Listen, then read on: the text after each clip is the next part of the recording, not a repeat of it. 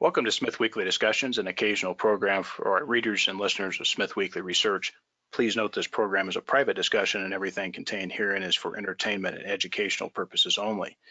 With that, we hope you're in a comfortable position, along with your favorite beverage, to enjoy the discussion. We remind our audience to examine the show notes attached to each of our shows to better understand how our program functions. Before we get into our discussion, we want to say thanks for questions coming from our audience at Smith Weekly, including Cyril O, Jared W, and Mike P. Guy Keller is on the show today. Mr. Keller is commodities analyst at Tribeca Investment Partners, an investment group based in Sydney, Australia that is focused toward natural resource investing. The company has listed its Global Natural Resource Fund on the Australian Securities Exchange under the symbol TGF. Guy, welcome to the show. Thanks, Andrew. Thanks for having me. Guy, give the audience an overview of your background and how you ended up being focused on natural resource equity investing. Sure, thanks. Yep, I've been in the commodity markets for just over 20 odd years. The bulk of my career has been on the actual physical commodity side and the derivatives of such, trading precious metals, gold and silver, trading some base metals, and the bulks, iron ore as well. I've worked in London, Sydney, Singapore, then back in Sydney, and so always had a very much sort of resource-focused career. Tell us a bit about Tribeca, including the various focuses of the business, and then, if you would, assets under management. And well, let's go with that. Sure. Yeah. So Tribeca Investment Partners are a boutique fund manager. We were established in 1998 in Sydney, Australia. We run around 2 billion Australian dollars on behalf of a range of client pension funds, family offices, and high net worth. We're a fundamental investor. More relevant to this conversation are our global natural resources strategies. So we run a global natural resource long, short, mainly equity investment. We do go across other ways of looking at that as well. More recently, we launched a credit version of that strategy where we're lending money at a project level in the resource space. As you mentioned before, we listed a listed investment company on the ASX last year to allow more retail exposure to our strategy. And a very busy year last year. We also then launched the Nuclear Energy Opportunities Fund as well, just to have a bit more of a concentrated approach on uranium. Okay, well, tell us about, for a moment, how can investors get involved? Just give us an outline. There's a number of international folks listening outside of Australia, Canada, North America, etc., Europe. How can some of those folks who might qualify get involved with the fund? Yeah, so we all three of the funds are wholesale, are targeted to wholesale investors. So they do have a requirement that you are classified as a wholesale investor. The global natural resources and the credit version have Aussie unit trusts as well as offshore US dollar funds. That both do the same thing. For the smaller investor on the retail side, obviously the listed investment company that does replicate the global natural resources. It has some exposure to the credit strategies in the resources fund as well, and that fund also has some uranium positions. And then the Nuclear Energy Opportunities Fund is also a wholesale investment fund. So again, it has a minimum investment criteria, but and is a bit more concentrated, as I said. And how has performance been at Tribeca? Anything you'd like to highlight there? And also, is there any key people at the group you'd like to mention? I mean, we on the resources side, we're probably the largest team in this part of the world focusing on global natural resources. We do have a good track record in our flagship fund, Global Natural Resources Fund. And as I said, the other funds are a little bit newer, so they're still building some track record. But yeah, I mean, we are a pretty dedicated team to resources, and that's that's sort of not so common in this space.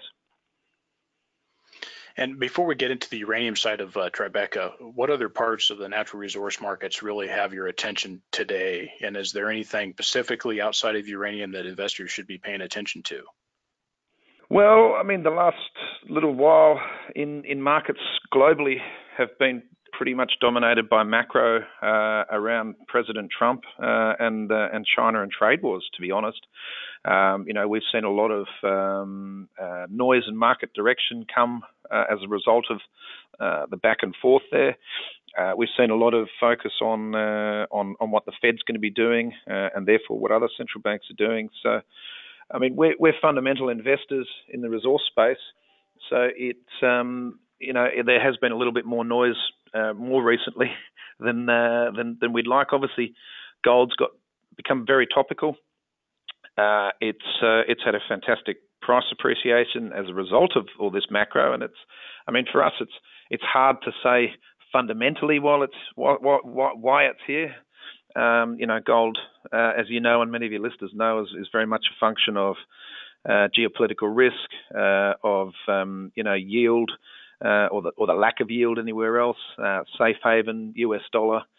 There's a few of those factors driving that, but that looks pretty good at the moment. And a lot of the other commodities that we look at, they have unfortunately been tied up a little bit in trade wars. So it's a part of now saying, well, if you do get some sort of resolution, which commodities will benefit the most to the upside as a result of that? Where's the demand? What's still looking tight? And so it's for us still a bit of an ongoing puzzle to just try to pick the timing of when we can sort of look back a bit more fundamentally and see a bit of global growth come back in. Well, Guy, give us your view on the uranium market. What do you see happening with this sector over the next 24 months?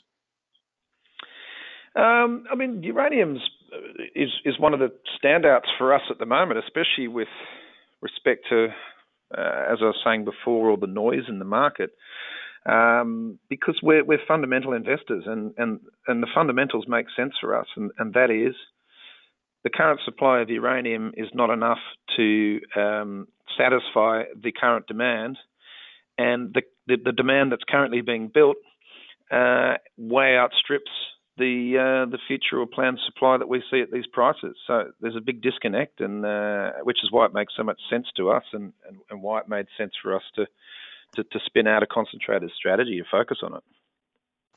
And how about the Tribeca strategy? What does the company really look for when it decides on a uranium company? Are you looking at the physical funds? Are you looking at producers, developers, explorers? Give us the Tribeca approach. Yeah, so we have the ability to look across the whole nuclear supply chain as part of our mandate.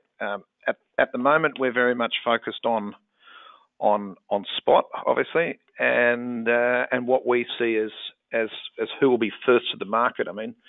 We do have a diversified portfolio approach, but we do have a little bit of concentration because our view is here that the first move in uranium is,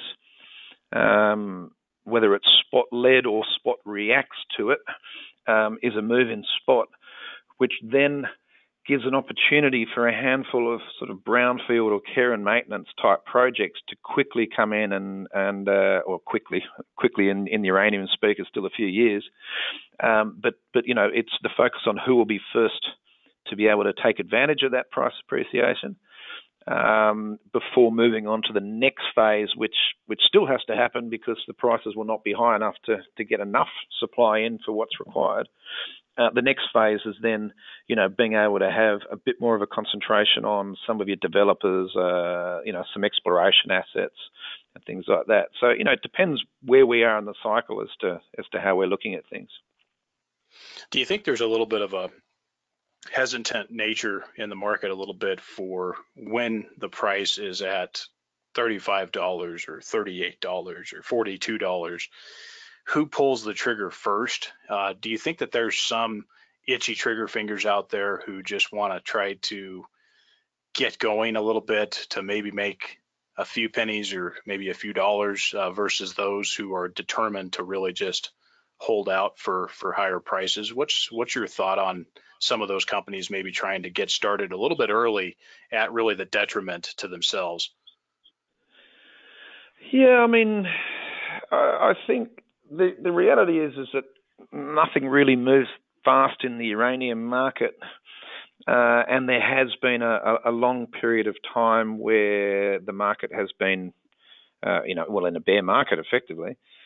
So, I mean, it's natural that there will be people that are keen to get to market. I mean, the reality is though is that they still need to secure a price that's going to make them profitable so that people invest in them.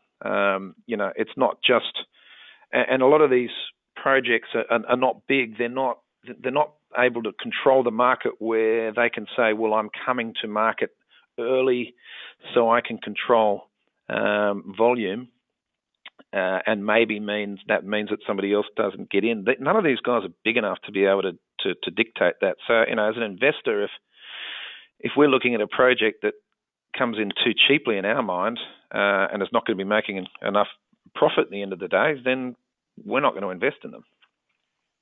Right. And what is some of the key factors for Tribeca? Is it the management team, the lowest price as far as the equity price, or maybe even the uranium price or the all-in production cost? Is it the project? Tell us some of the key things that you really see as important. Yeah, I mean, we approach all our resource investments on the mining side in a similar way. We're almost going through a checklist in what we look at. The reality is, I think for everybody in the uranium mining sector, prices needs to be higher. So, that's not as important for us. I mean, what we find when we look back on why things haven't worked in the past, and the good thing about the uranium market is we have had two bull markets in the last observable future, which gives us a really good precedent to go back and have a look at. And where we find that things come unstuck is with respect to jurisdiction and permitting. So, for uranium, they're the two main important things, or most important things for us.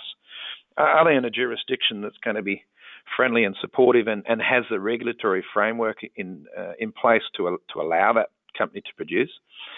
And, are all the permits in place? Because uranium mining, I mean, like all mining generally can come unstuck with permitting. But uranium, there's just more of a spotlight on that. There's more steps that they need to take to make sure that they have that permit in place. So those are the two things we mainly focus on. Okay. And do you have a limited belief that, with all these equities in the market, that there's kind of a rising tide and all boats would kind of float higher in this specific sector? Or do you guys kind of don't agree with that kind of approach? We think it gets to a point where everybody benefits. But I think early in the cycle, which is, I mean, we're still very early in the cycle. There's things take a while for the excitement and the froth to come in to give a rise to everything. So I think certainly, and again, is it a spot price appreciation? Is it announcement of large contracting? I don't know necessarily what it is that gets things moving, but I think early doors, the quality will move first, and the rest will sort of follow. Right. No, I think that's a good idea and a good analysis of what likely will happen there. You mentioned jurisdiction. What do you look for here? I know you mentioned permitting, but what jurisdictions does Tribeca have exposure to at this point? Can you mention a few countries?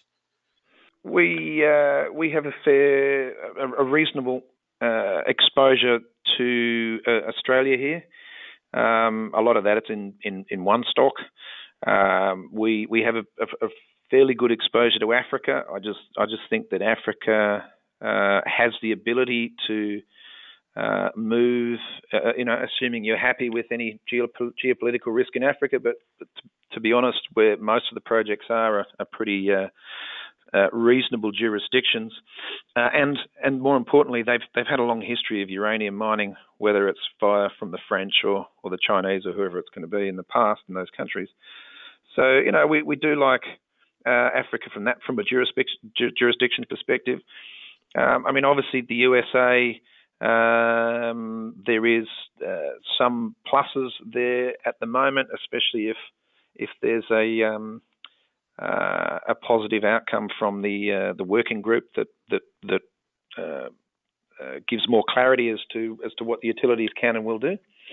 So we do, but that's an exposure we're growing slowly. We were lucky that we didn't have a huge exposure to the US prior to Section 232, and to be honest, that was a little bit of dumb luck, but also a little bit of we just had sort of competing priorities as to where to put some money, and figured that we'd be happier to chase a bit of momentum into the US than wear some pain. So we were a little bit lucky there. Yeah, well, no, absolutely good timing there, and you certainly have a nice, what are we at, 35-40% discount on some of the names there just over the last 45 days or so. So that's been a good place to maybe park some potential capital there. How do you enter these positions? Are you using private placements, open market purchases, a mix of both? And is there a timing element to these different entries? Yeah, I mean, that's a good question. One of the advantages that I have in sitting where I do at Tribeca is that we've been in the global natural resources space for a number of years, in the Tribeca format, and prior to that, most of us have worked in global commodities or global resources. So we find that the access to liquidity events in the equity space, we don't have to work too hard to find that, because we're already talking to a lot of the brokers in Canada, in America, in Australia, in Europe, due to our other funds. So we do see a lot of opportunity that comes across, and whether that's private placements or raisings or whatever it is, we prefer to be able to access liquidity without having to go into the market. Sometimes we do, depending on what's going on. I mean, the reality is, as you and your listeners have probably seen, is that the market capitalization of the uranium sector is pretty small, and liquidity is one thing that compared to some other sectors is not as easy to find. So when you're trying to deploy a reasonable amount of money, having the contacts and the connections to be able to have the opportunity to participate in some of these raises makes a big difference for us. And on the uranium fund there at Tribeca, can you share with us the approximate size of that fund?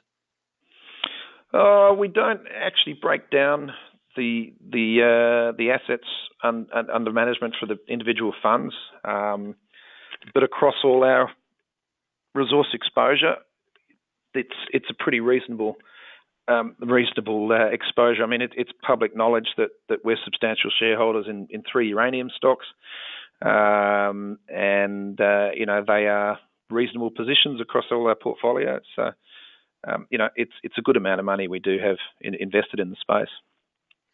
Okay, and how many positions does Tribeca see as prudent for the uranium equity side, and how many do you have now? Yeah, I mean, on the uranium side, we think concentrate. I mean, the reality is there's not, on uranium miners, there's not that many listed opportunities compared to previous cycles. I mean, that's probably likely to change as things start improving. So we aim to hold sort of 10 to 15 positions in the nuclear fund. I think at the moment there's about 9 positions. Okay. And what is your approach specifically on the position sizing in these different companies? What can you share with us, if you guys see, a 5% position, 10%, or how do you approach your position sizing with the type of company and your conviction level? Yeah, that's a good question. We do look at it from a number of different angles. We break it down into jurisdiction. We break it down into, are they producing? Are they brownfield and care and maintenance? Are they explorers? Are they developers? We break down, where do we want to be heavy at the moment? So at the moment, a lot of our portfolio is in brownfields and spot exposure. And does that change? I mean, yeah, it does. It changes as opportunities come to us. So we, for example, might not be wanting to be too heavy in explorers, but if an opportunity comes to participate in some liquidity via a raise and it's on attractive terms, then we know where we want to be and what we like. Sometimes it's just the timing might mean that we get it earlier or later than we wanted. But that doesn't bother us. I mean, we're a 3-year strategy at least. So if we pick up an explorer 6 months earlier than we plan to, then so be it. But yeah, at the moment it's very much sort of that brownfield first to market and spot that is probably our concentration. And percentage-wise, for a position, obviously that's going to be variable, but is it kind of around maybe 5 to 10%, or how does that fall in? Yeah, pretty much. I mean, anything less than 5% in the portfolio is not really worth having there, unless it's a toehold where we're trying to build a bigger position. Sure. And it's sometimes the other issue I think is that because of some of the market cap of some of these companies, maybe it ends up being less than a 5% position just because you don't want to take such a big stake to be hitting a substantial threshold and having to report that. Right. Yep. So you mentioned a couple companies. Are there any companies that you'd like to mention that the public is aware that Tribeca has? Is there anything you'd like to mention there as far as names and why you like them? I mean, I guess it's public information. As I said, we won't sort of just talk about anything that we're not substantial in. So if anybody Googles it, they can find that we're substantial shareholders in the London-listed Yellowcake, in Australian-listed Boss Resources, and Australian-listed Bannerman. There's 3 very different approaches there in those 3 stocks. I mean, it's worth reminding people here that that's just part of our portfolio, and because we're substantial in them, that's across a few different funds. So it could be a small or a large part of the nuclear portfolio. And we're also here for 3 years, so please don't go and rush into any of those just on the basis that I said we own them. But I mean, the London listed Yellowcake it's an easy. I mean, it's like the Canadian listed Uranium Participation Corp. It's a spot proxy, and given that part of our thesis is that one of the first movers in the early stage of this cycle has to be spot. It's a good way to have exposure that you can bring up and take down, on the market, as opposed to being in physical derivatives. We do have the ability to gain exposure via physical holdings, and we are always exploring ways to increase leverage to the spot price via that.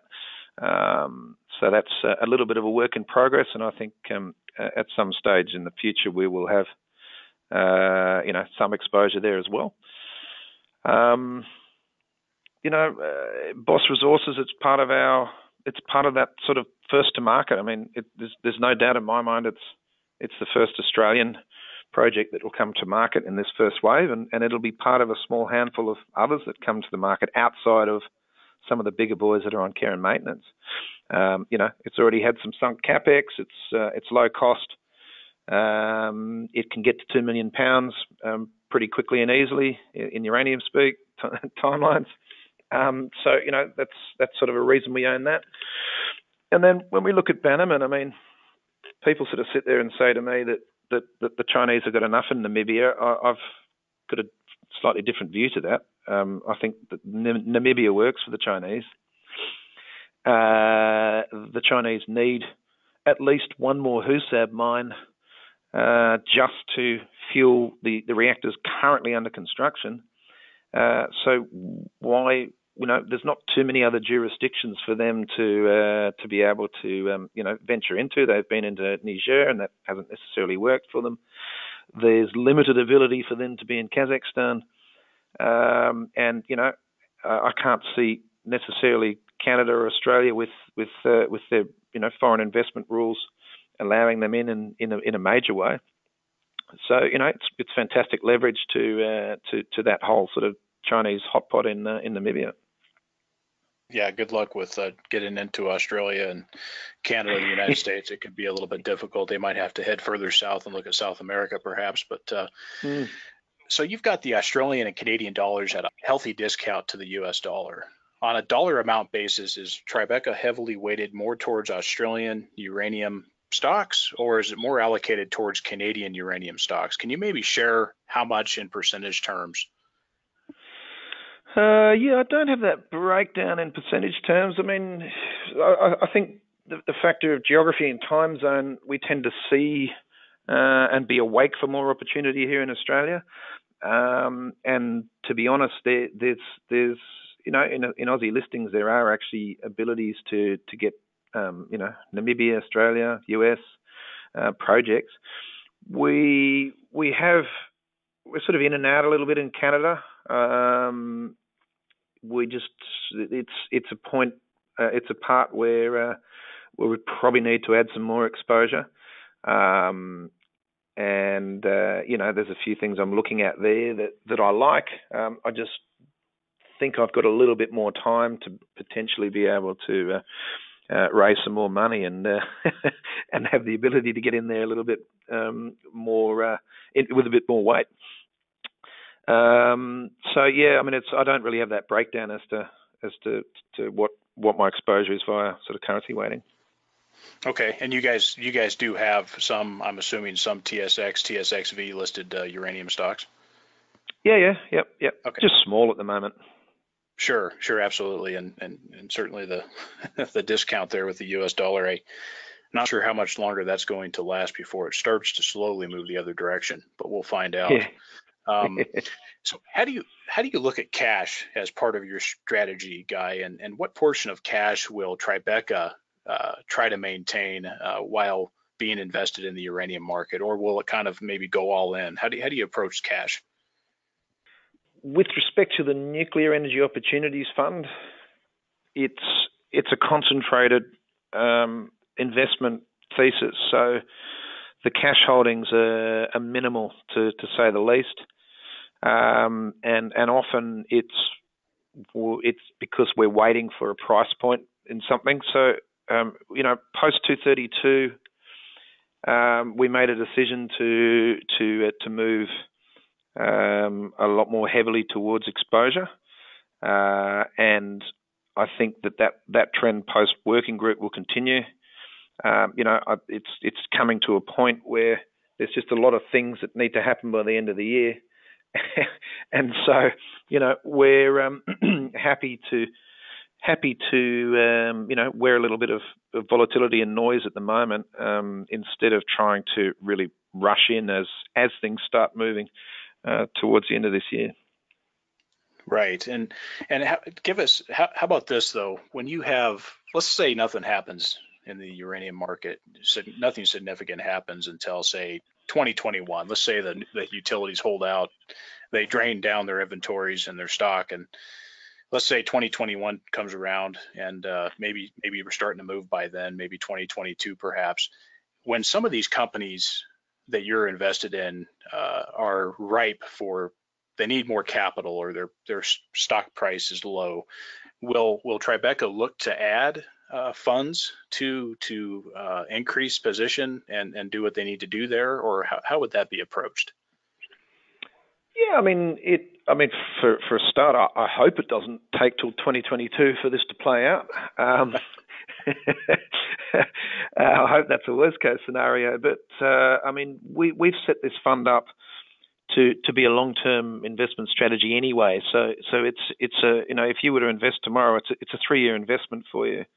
Then that has a lock on it, and we've done that for a reason. I mean, the first reason we did it was because when we launched this strategy, we didn't really have any idea of how much appetite we would have for it. It started largely with partner money here and a few key investors from a larger global natural resources fund. And one of the things we looked back on in the past was, you know, when you needed to be buying, when institutional investment strategies set up and they needed to be buying through periods of pain, often they were getting redemption, so they were forced sellers. And then in the flip side, at the top of the market, when they probably should have been taking risk down, they were getting more money in. So that was one of the reasons that we sort of said, listen, we all believe we're in this because we believe the fundamentals have to rebalance, and we don't want necessarily, you know, to open this fund up to new investors who 3 months down the track say, you know what, I don't, this isn't working, I need to sell. So that's one of the advantages that we have, is that if it does take till 2022, we'll still be invested. As for you know, the projects requiring more money, that's sort of that's sort of a given outside of non-producers. Is that yes, there's always going to be a time where they have to raise. We look at it from a case-by-case perspective, where if we don't have as much belief that the project or the company are doing what we need them to do, then we won't participate in that raise, and we'll dilute as a result of that. And likewise, if there's a share price on its knees and the company needs some money and we're still big believers, then we'll we'll add appropriately. So it sort of depends on what we have available to invest, where that company's at, and you know, how far along the cycle we're at. Right, absolutely. No, I think that's the case. If it's 2022 and the uranium price is still at $20, $25, then these stocks, you can count on much higher share counts for most of them, and also with needing, probably sentiment will probably be driven down, so you'll probably have lower prices. So I think you're absolutely right. Case by case basis, the ability to add money when needed, I think that's key. I certainly plan on that, and I think we've tried to delineate that here at Smith Weekly Research, where we maintain a balance of cash for these opportunistic situations that come up, and really taking a slow entry approach that we've tried to do here. So I think that makes a lot of sense. How about exit strategy, Guy? What are your thoughts here, and how will Tribeca approach this when the time comes? For a start, we'll be closed to new investors well before this market has got anywhere near topping out. You know, so that would be one of the first things you'll see us do is saying no more money, thanks, because we will. And that, as I said, that may not be us thinking that the cycle's necessarily over. That'll be us saying we've got enough invested, so that if and when we need to exit, it's not going to be one of those things that takes weeks and months because we're too big for the market. So it will be a decision on how much money we are running in the fund at the time, but also where it's at. So that'll be the first thing you see us do, because we certainly don't want to be taking in double our funds under management if and when spots at $110 and everything's ripping along, because that's probably a time we want to be getting out. As for exit, I mean, we've set the fund up as specifically to be allowed to be short as well. So we may get to a point where we decide that something's run its course, take that risk down and redeploy it into a short somewhere. It doesn't mean that the strategy's over. It just means that we might think that it is toppy. The other perspective we have is that we're owned by staff, so a lot of the decisions are our own. There's no third party, and plus, I work as well on the main Global Natural Resources Fund. So when it gets to a point where we think the returns to our investors are appropriate for what's happened in the market, then we can shut the strategy down. I don't need to keep it going to stay in a job. I've got the ability to be across the other platforms. So you won't sort of see me holding on to the bitter end because if I shut it down, I'm out of a job. There's plenty of other things I could be doing here as well. So I think and we may look back on it in years to come and say, wow, we left 25% upside on the table by getting out too early. But when you look at some of the strategies that got stuck at the top last time and pretty much gave a majority chunk of what they'd have made, they gave that back. In that, not gave it back to investors, but gave it back to the market, so to the detriment of the investors. We don't want to be in that position. We'd rather an investor say, thanks very much, guys, you've done a great job, but wow, there was another 25% in it, as opposed to what were you thinking? How did you not get out? Right. Yeah, and 25% is a small rounding error in this market. So it sure is. That's no problem. No, that's great. I appreciate you giving some information on that. And I want to ask you, what are you going to look at? What is going to be the gauge? I mean, people talk about looking at the individual uranium stock prices, and I think that might have a little bit to it, but will you look more towards the big market view in terms of what's going on with long-term contracting, what's going on with the spot price, rather than just looking at, hey, this one company, ABC company, has done a fantastic job. They've ran hard, but even though we've got a stock that went from 50 cents to $7, the uranium price is really only hanging out at $50. Maybe there's still some upside left. How are you going to look at it? Is it going to be more of the uranium big picture than maybe some of the individual stocks? Yeah, 100%. I mean, that's half of the battle is getting the fundamentals right, and it's. The one thing I'm excited about already is that uranium and nuclear energy and whether it's in an environmental argument around carbon or replacing sort of baseload power or future electricity or whatever it is, there's a lot more news flow around the sector now, which and a lot more positive news flow than there ever has been from what I can see in simple searches. But so there is a bit more of awareness coming into the market now and the whole sector, which I think is great.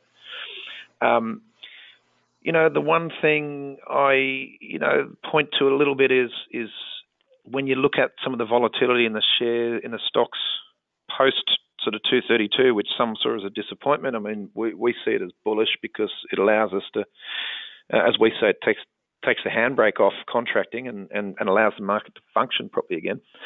I think what some of the money that was in some of those positions then, I think what they've failed to grasp is it's not a short-term play, uranium. I mean, we all hear people talking about how Paladin went from 4 cents to $10 or whatever it was.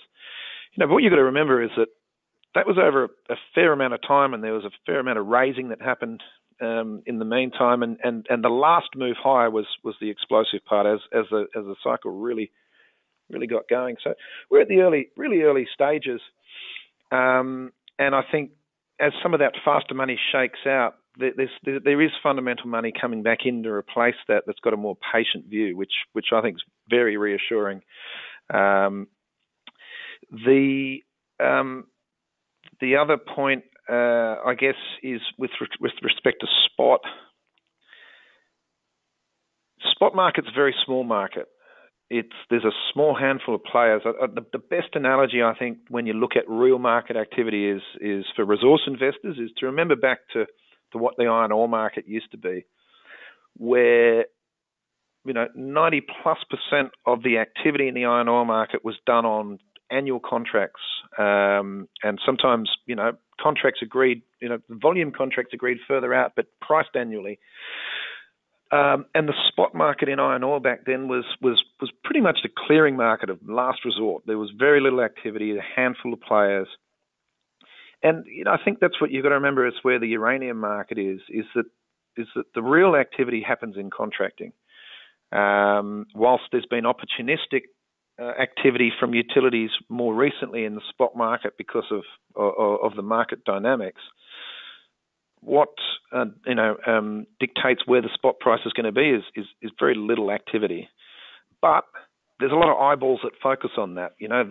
That's the reference point because it's an investor can't just go and say, hey, where's that utility RFP? Where did they price it? There's not that visibility. So by default, you go back to the spot market. So it is important to watch that. But I think to your listeners, it's important for them to understand that it's being controlled by a small number of people. As we saw last year, when the momentum on it moves, it can move very quickly. So, it went to $29.10 in a pretty short period of time to end the year, and just as quickly it came back to $25. So, that moves, which gets people's attention, which is why it's important to keep an eye on that. Because then, obviously, when you then turn around to the stock point, people do analysis. They agree a thesis, but what's the catalyst to get them to come in and buy? And it'll be something like a spot move that will get them to come and buy. Wowee, uranium spot price is through $30. What's $30? It's just a number, but it's where it sort of failed before. Wowee, it's through $30. Those uranium stocks that I was hearing about on the podcast, or I read about on the research report I got, maybe I'll go and buy those now, and then off it goes. Well said, and appreciate you giving your thoughts on that. And certainly long-term and spot need to be watched, and they both have different characteristics that I think play into how the health of the market is. Like, for example, a divergence, a heavy divergence in these two price points can also start to indicate certain things. So it's key to look at, and absolutely the long-term contracting market is the place to be. And even when, sorry, just to add to that, I mean, even when you're looking at, at the conversion and enrichment prices, which are not as easily observable to most people as the spot price is, but they've been rallying, so you have seen a real disconnect where the spot price has been selling off, but the enrichment conversion prices, so, the next stages in the uranium fuel cycle from just the uranium as it's processed in to become, fuel for the reactors, that's telling me that real activity is picking up in the market, that the spot guys are mucking around trying to play silly games with the spot price. But the real activity in the market is actually, the market's getting on with it. The market's realizing that it needs to be moving forward. And you've seen that in the conversion and enrichment prices. Yes, absolutely. No, SWU and conversion is key. A separate piece to be watching, but absolutely those are additional pieces that need to be looked at. And I know you and I only covered not even half of what all the things we should be looking at, but we would take another 30 minutes to an hour to touch on those. Yeah. Right. Absolutely. Well, Guy, how should investors considering Tribeca, what would you say to potential investors who might be listening to this?